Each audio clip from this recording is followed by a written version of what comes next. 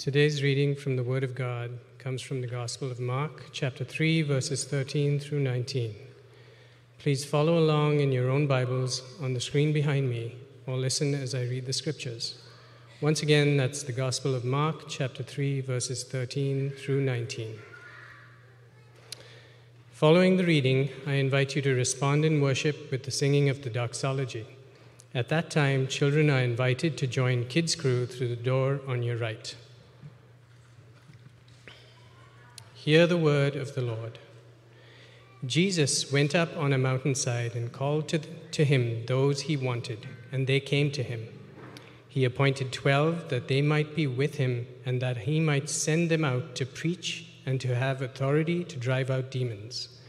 These are the 12 he appointed: Simon, to whom he gave the name Peter; James, son of Zebedee, and his brother John. To them he gave the name Boanerges, which means sons of thunder; Andrew, Philip, Bartholomew, Matthew, Thomas, James, son of Alphaeus, Thaddeus, Simon the Zealot, and Judas Iscariot, who betrayed him. This is the word of the Lord. Thanks be to God. Hello again, church. So I already introduced myself to you, but I'm going to do it again just so I can say for the first time, hello, my name is Bryn, and I'm one of the pastors at Anchor Bay Church. Whew. I have to tell you, I have been so emotional today.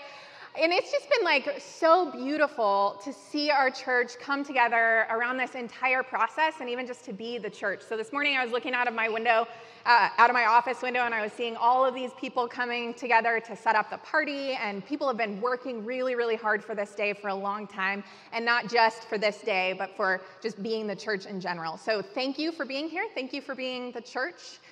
Thank you for being who you are, and I'm excited to enter into this next chapter together. So it is our custom at the beginning of our sermons to take a moment and to just pause, to pray, to reflect on what we're bringing into the room this morning, and to invite the Holy Spirit to speak to us uniquely through God's word. And so I'm going to invite you to do that right now, and I'll open us with a word of prayer after a moment. God, you are so good. And you have been faithful to us season in and season out, through seasons of joy and seasons of challenge and seasons of transition, for 10 years and for hundreds of years. We thank you for who you are. We thank you for who you call us to be. And we pray that this morning you would challenge and change us, that you would invite us deeper and deeper into a relationship with you and with one another. And we thank you for the opportunity to come together, to be anchored in you, to be with you, and to be sent out by you. We love you. We pray these things in Jesus' name. Amen. Well, it's been very interesting to kind of observe where my focus goes at every stage of the process. So for the first kind of couple months that we were talking about choosing a new name for our church, I was paying attention to every church's new name, or every church's name everywhere. I would see a church and I would focus on their name, and I would wonder why they chose that name and what's the meaning behind it. So of course there are the traditional church names like Hamilton Congregational Church, First Baptist Church, First whatever church of whatever town. And there are the churchy sounding names like Faith, Hope, Calvary, Fellowship, Bible, Christian Church. Sometimes they'll throw in a Greek word to show that the pastor went to seminary, like Zoe or Paraclete. Or there are the hit names like The Verge or The Experience. Or, I kid you not, there is a mega church in Oklahoma called Guts Church. Yeah, because that's in Tulsa. It takes guts to follow Jesus. It's amazing. So initially in this process, I was paying attention to every church name everywhere. It's actually been really fun, too, to go through this process with some of the other High Rock churches that have also been rebranding and choosing new names for their church. High Rock Haverhill, which was a church that we planted in 2018, is also announcing their new name this Sunday, so I feel like I can tell you. And they're going to be called Haverhill Commons. And what I love about Haverhill Commons is that since we're Anchor Bay Church and they're Haverhill Commons, we can be surf and turf. I was really proud of that. I was more proud of that than choosing the name for our church. So I was really focused on church names, and then I got really interested in different logo designs and why a church or a company or an organization would choose the particular logo that it did to represent itself to the world. There's a barbershop near my house that has a Hawaiian-themed logo. And I like to imagine all the barbers sitting around one day and they were like, so like we got to rebrand. Like what vibe do people really want when they're getting their hair cut in New England? A tiki lounge. I think we got it. So then, of course, after we chose the Anchor Bay Church logo, which I absolutely love, I started to notice anchors everywhere. There are lots of organizations on the North Shore that incorporate anchors or use anchor imagery in their logos. There's Anchor Pub and Grill in Beverly. There's the Landing, I got a little cheer. There's the Landing in Salem. There's the Salty Cottage on Cabot. The ferry into Boston has anchors on it. Anchors are everywhere here. I was literally eating a protein bar before church service one Sunday, and I noticed this logo on the wrapper, and I like ran down to Kids Rock to show Pastor Allie, and I was like, is this a sign from God? Oh my gosh, there's anchors everywhere. And so logos have become very interesting to me and very fascinating. And if you were to ask most people today, what is the logo for Christianity? What is the universal symbol that represents the Christian church? Most people today would say what? The cross, right, the cross. But before the cross became the symbol that everyone associated with the Christian church, you want to know what the logo was? It was an anchor. There were other Christian logos too. There were lots of symbols that represented Christianity back then. There were doves, there were harps. But in the days of the early church, much of the imagery that they used to tell the Christian story were nautical imagery: a fish, a ship, an anchor. Historians have found drawings of anchors on the Roman catacombs as early as the 1st century. When one of those first Christians died, their loved ones would draw pictures of anchors in their tombs. Anchors pointed to our firm hope and our eternal salvation, our eternal life with our Savior. And there were these secret messages that they would hide in the anchors too, because during the centuries that Christians were persecuted, they could actually embed a cross into the anchor, and if you weren't looking for it, you didn't realize what you were looking for or what you were seeing. But when you think about it, an anchor as a symbol for Christianity, it makes a ton of sense, right? Those early Christians, they lived in really tumultuous times. There was always a threat of political upheaval. There was social pressure, racism, sexism, ageism, classism. They faced famines and wars and global pandemics. And those early Christians, they needed a symbol to remind them that they were steady, that they had something to cling to when the wind and the waves of the world raged around them. So they reminded them that they had this hope. They had this hope as an anchor for their souls, that no matter what else, Christ was going to hold them firm. So the name Anchor Bay Church, it might be brand new to our community, but in a way, it is a concept, it is a symbol that is as old as Christianity and older. And it represents something much more profound than our little fellowship here on the North Shore in 2022. It is about being rooted and established in something old and deep and sacred and eternal. It's about being anchored in Christ. But we didn't just choose the name Anchor. We added that word bay with a purpose too, because we don't just want to stay static where we are. So in some ways, when you think about it, a bay is a place for safety. A bay is a place for refuge and returning and grounding. And a bay is a place of sending. It's where we set out from into the world. It's what connects us to people and places beyond ourselves. A bay is where you set out to explore, to discover, to journey. A bay is fluid, it's dynamic, it's moving. Anchor, Bay, Church. Those 3 words might not mean a whole lot to us yet. We mentioned earlier that a church name only really has meaning once we give it meaning. Over time, through stories and experiences and people and community, through encounters with the living God, that we come to associate with this people and this place and this mission and vision. I was talking with a member of our church, Benji Hughes, who's sitting over there a little while ago. Benji helped us figure out this whole process, so I shared the name with him early, and I was hoping that he would love it. Like, I was hoping that he'd be like, that name is the most wonderful and perfect and amazing name that any church has ever been named in the history of time. It is so special, and you are so special. because that's what I wanted him to say, because I'm an Enneagram 4 and I want everyone to love me and everything that I do. But Benji didn't say that. Benji said something much more important. He said, cool, Anchor Bay Church. That doesn't mean anything to me. Thanks. Thanks, Benji. But then he said this. He said, that name doesn't mean anything to me right now, but give me 2 months, and then I'll love it, because then it will be my church. Then it will be my church. So right now, you might not feel a lot of emotional connection to those 3 words, Anchor Bay Church, but I hope that in 2 months you'll love it, because then it'll be your church. Now, at this point, I have known the name for 2 months. At this point, 2 months later, I have come to associate those 3 words with stories and people that I love and experiences of Christ. And I love it because it is my church. But at the end of the day, whatever we call our church, it doesn't ultimately matter, does it? What matters is that we worship the name that is above every name, the name of Jesus. And what matters is who he calls us to be as his disciples.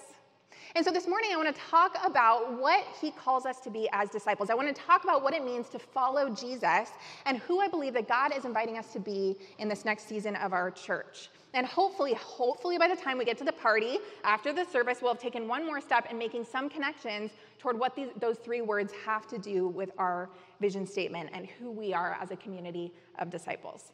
So if you brought your Bibles, I'd invite you to open up to the Gospel of Mark, chapter 3, to the passage that Apu read for us a minute ago. This is one of my favorite stories in the Bible, so I talk about it a lot. Our story finds Jesus on his home turf. He's on a lake in Galilee. It's a place that he knows. It's a people that he knows. And he's been trying to get a little bit of R&R in the middle of all of the good work that he's been doing, all of the good ministry that he's been doing. But the crowds, they just won't leave him alone. They keep following along behind him, like I imagine like tin cans off a car bumper. And we don't know a ton about the crowds, but we know one thing. We know they came from Judea and Jerusalem and Idumea and the regions across Jordan and around Tyre and Sidon. In other words, we know they came from everywhere. Everyone who could flock to Jesus flocked to Jesus. They came from Salem and Beverly and Marblehead and South Hamilton. Everyone from the Bay Area to the Bay State, they wanted to see Jesus. Everyone wants to be around him. Everyone wants to experience this spectacle. The man who breaks the rules and heals someone with just a word. The man who talks about some kingdom that's near and now. So these crowds, they're flocking from everywhere. They're trying to get a glimpse. Maybe they're trying to touch him, maybe experience some healing, just get an experience of Jesus. They want to go home with a story. They want to go home with a photo they can show and say, I was there.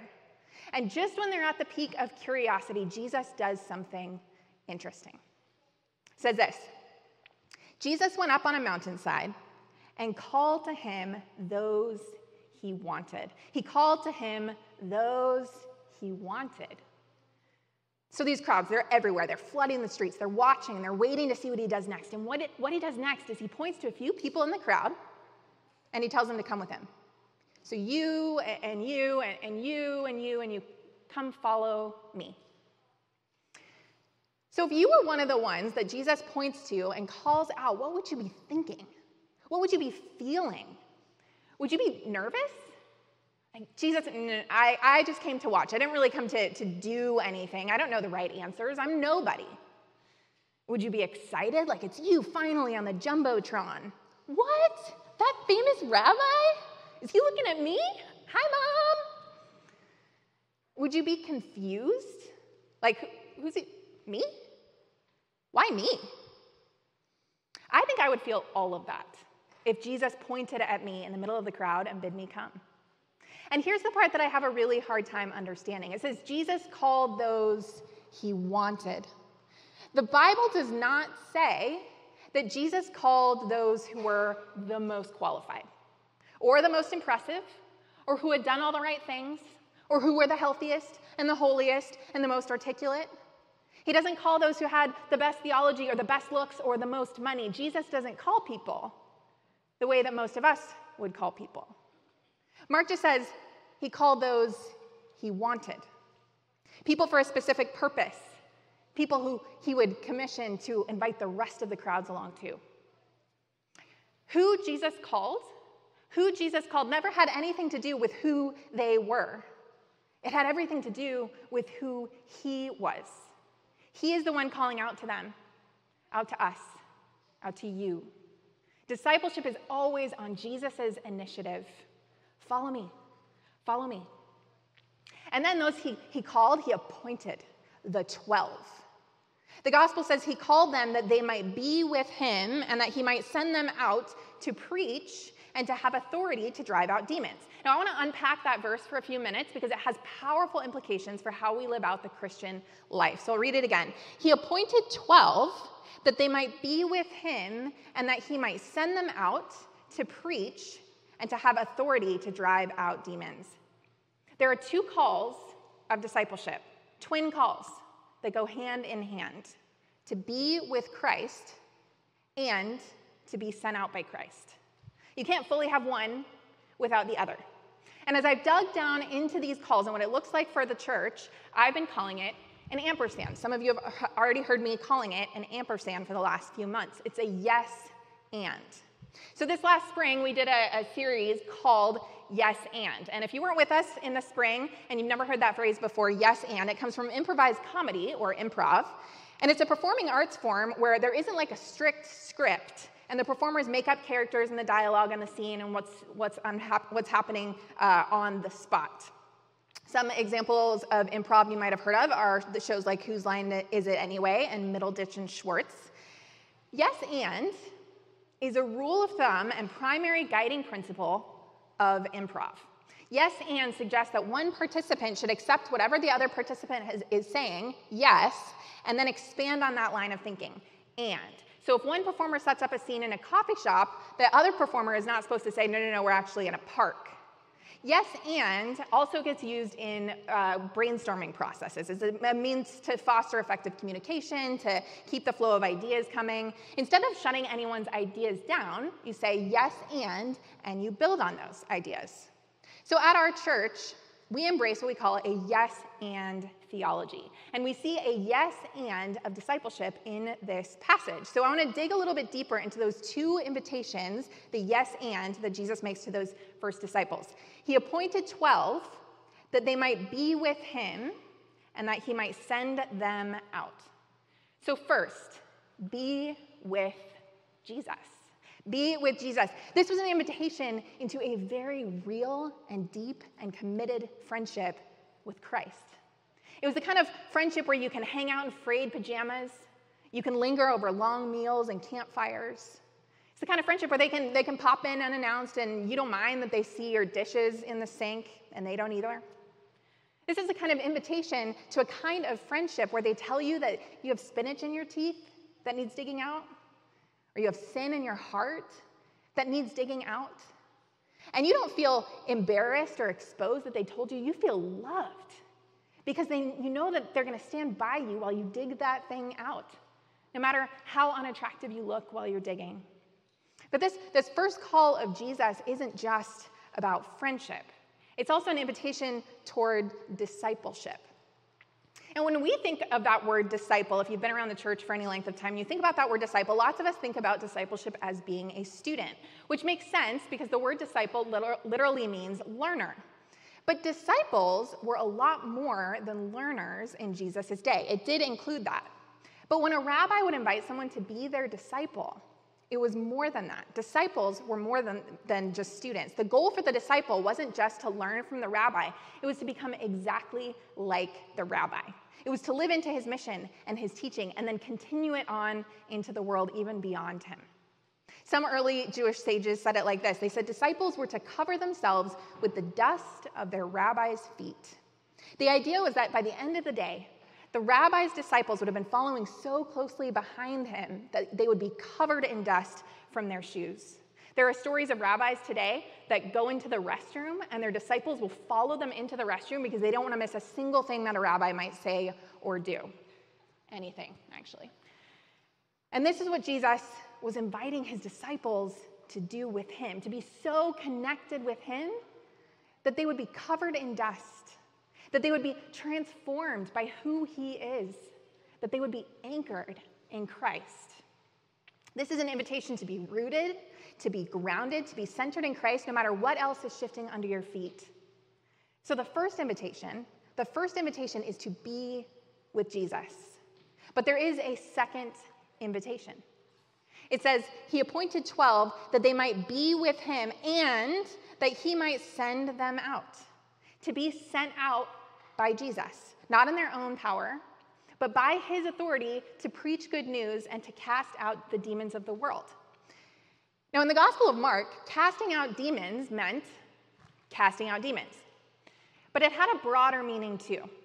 Mark used that phrase to describe any work of healing, any participation in Christ's mission in the world. Casting out demons in this gospel meant any activity where God's good news was proclaimed, where evil was cast out, and where light was brought into dark places.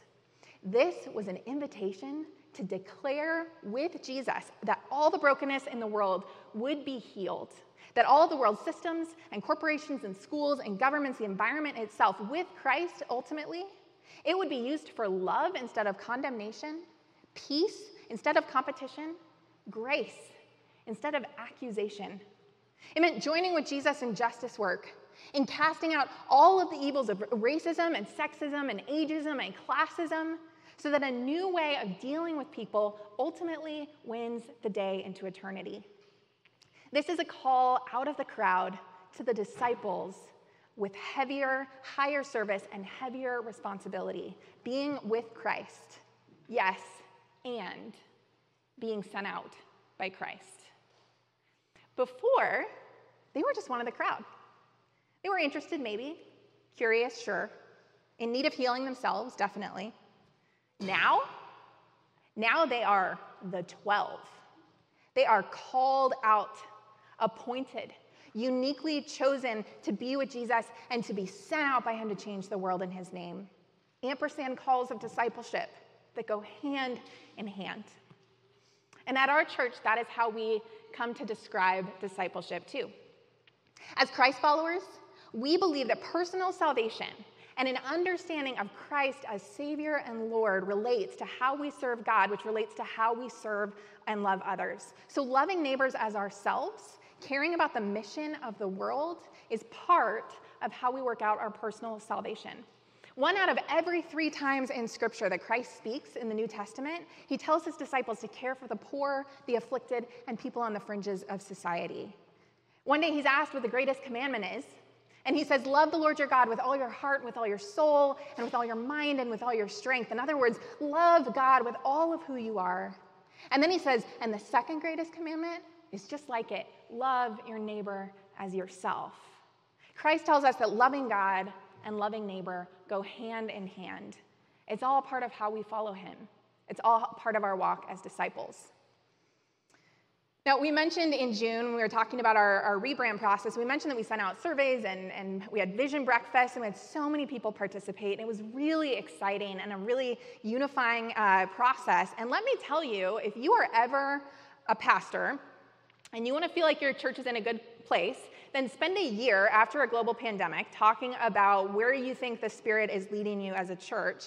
And then at the end of it, ask people what they think the Spirit-led vision is, and have hundreds of people say back to you the same things. It was amazing.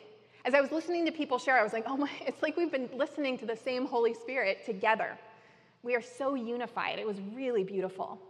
And in those conversations, there were lots of things that people talked about that they love about our church. They talked about the community. They talked about the creativity, the hospitality. They love the youthfulness. They love the wisdom. They love women in leadership, multi-generational leadership. They love that we are committed to doing what we can to grow in diversity, racially and culturally. But there were two ideas that came up over and over and over more than anything else that was shared in those conversations. What we love about our church right now and what we hope to invest in deeper ways in the future were 2 concepts. The first one was spiritual formation. We want to be deeply formed and changed and transformed by God and God's word. The first was spiritual formation. And the second thing that came up was biblical justice. Biblical justice. We want to stand in solidarity with others. We want to serve our neighbors. We want to carry their burdens. We want to advocate for change in the world. We are for personal transformation, and community renewal. We are for scriptural authority and social justice. We are for individual transformation and social change. We want to be with Jesus, and we want to be sent out by Jesus. In other words, we want to be disciples. Our vision statement says it well. We want to see transformation through loving Jesus, serving neighbors, and celebrating life. It's almost like an equation, like a math equation with a promise at the end. When we love Jesus and when we serve our neighbors, then we get to celebrate new life in Christ. Jesus called his disciples to be with him and to be sent out by him, just like I hear him calling to us.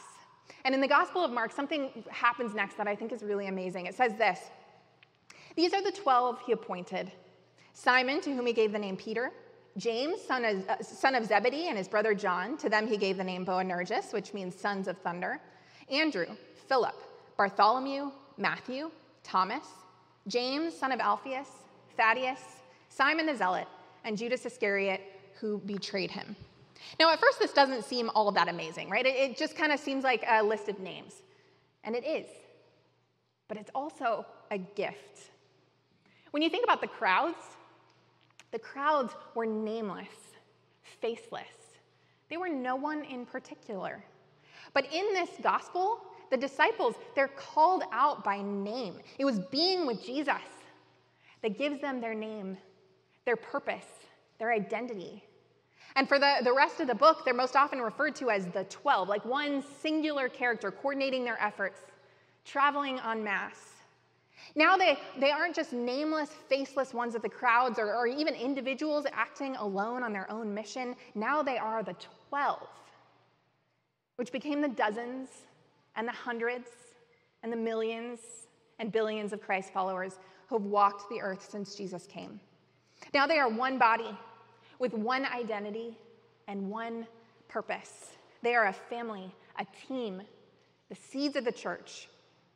And so, with all these invitations, his disciples, they join him, and they start to live out Jesus' teachings, and they take what he said seriously, and they go straight into the parts of the world with broken hearts and broken families and broken bottles, and they work hard to right broken systems, to stand up for the marginalized, to set captives free, just like Jesus has done for them.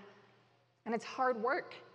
It means they have to be honest about their own struggles, their own shame, their own sin, things that they would rather hide or numb or sweep under a rug. It means they have to let those things out there to be transformed by Jesus and grow into better people themselves. And that's painful sometimes. It means sometimes they end up sweaty and bloody and dusty, because they are on the ground fighting for a kingdom they believe in with all of who they are. But it's worth it. It's worth it because gradually as they follow Christ, they become more hospitable and more curious. They become more humble.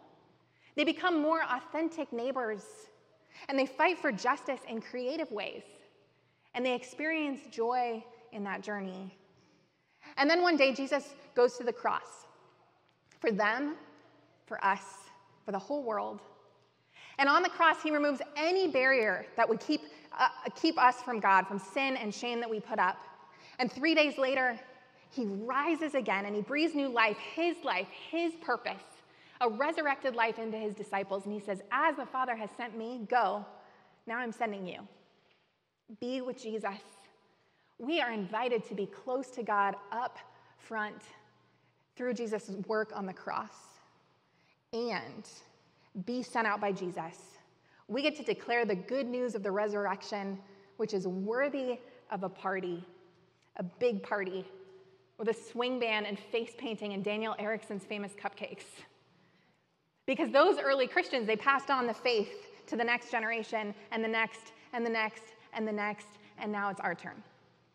When we hear our name, Anchor Bay Church, the hope is that we would be reminded of that vision statement that Jesus gave to his disciples. Anchor representing our grounding, our rootedness, our safety, and our security in Christ, be with Jesus. Bay represents the sending, the idea that we are being sent out by Jesus to serve our neighbors on the North Shore. We are Anchor and we are Bay. We are ampersand. So if you take a look at our logo, it centers around the cross, but Levi has also incorporated the ampersand in our logo, if you look at that rope. The purpose is that when we look at this logo, we are reminded of our vision statement, transformation through loving Jesus, serving neighbors, and celebrating life.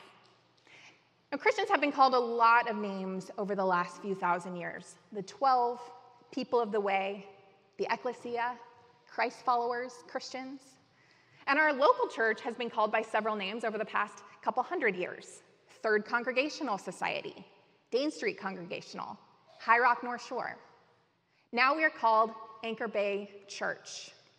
But at the end of the day, whatever name we are called here, it isn't what's important. What is important is the name that is above every name, the name of Jesus. What is important is his movement in us. And our connection to that movement, that's what gives us our meaning and our purpose and our identity. And so this morning, I want to invite you, yes, you, to hear Jesus calling you to be a disciple. He's calling you out of the crowds to follow him, maybe for the first time, and maybe for the 100th time.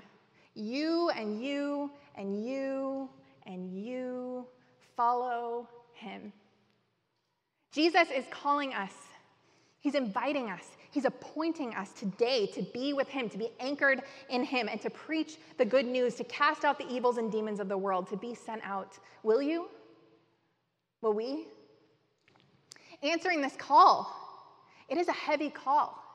It means being anchored in Christ, even when he challenges you, so that you can see his heart and let it change your life. Answering this call means studying God's word, allowing it to change you, to transform you into the person that you were created to be. It means spending time with community, holding one another accountable, speaking to one another with both grace and with truth. Answering this call means praying big prayers for the North Shore and expecting the kingdom to show up here and now, and then rolling up our sleeves to be part of it. It means choosing to give money and time and talent generously and sacrificially instead of just when you have extra or believe you can afford it. Answering this call means opening our homes and our hearts to our life groups and to the lonely in our community without hesitation and with total hospitality. It means taking time out of our schedules to become educated on what's happening in our world with race and gender and class and our culture, and humbly seeking solutions and then following through. It means loving Jesus, serving our neighbors, and celebrating life. Because the promise when we love Jesus and serve our neighbors is that in the end, we will be celebrating life, Christ's life, the resurrected life, long into eternity with him. So let's pray, let's serve, and then let's have a party. Lord Jesus, we hear you calling us. And we don't always understand why, but you do, and we trust in you. So today, for those of us who are feeling invited by you for the first time, we ask that you would surround them. Surround them with yourself, surround them with this church. We pray for easy avenues of discipleship, that they would be able to come to know you. And those of us who are feeling that invitation for the 100th time, we pray that you would bring us towards you in deeper and deeper ways, that you would be continually transforming who we are.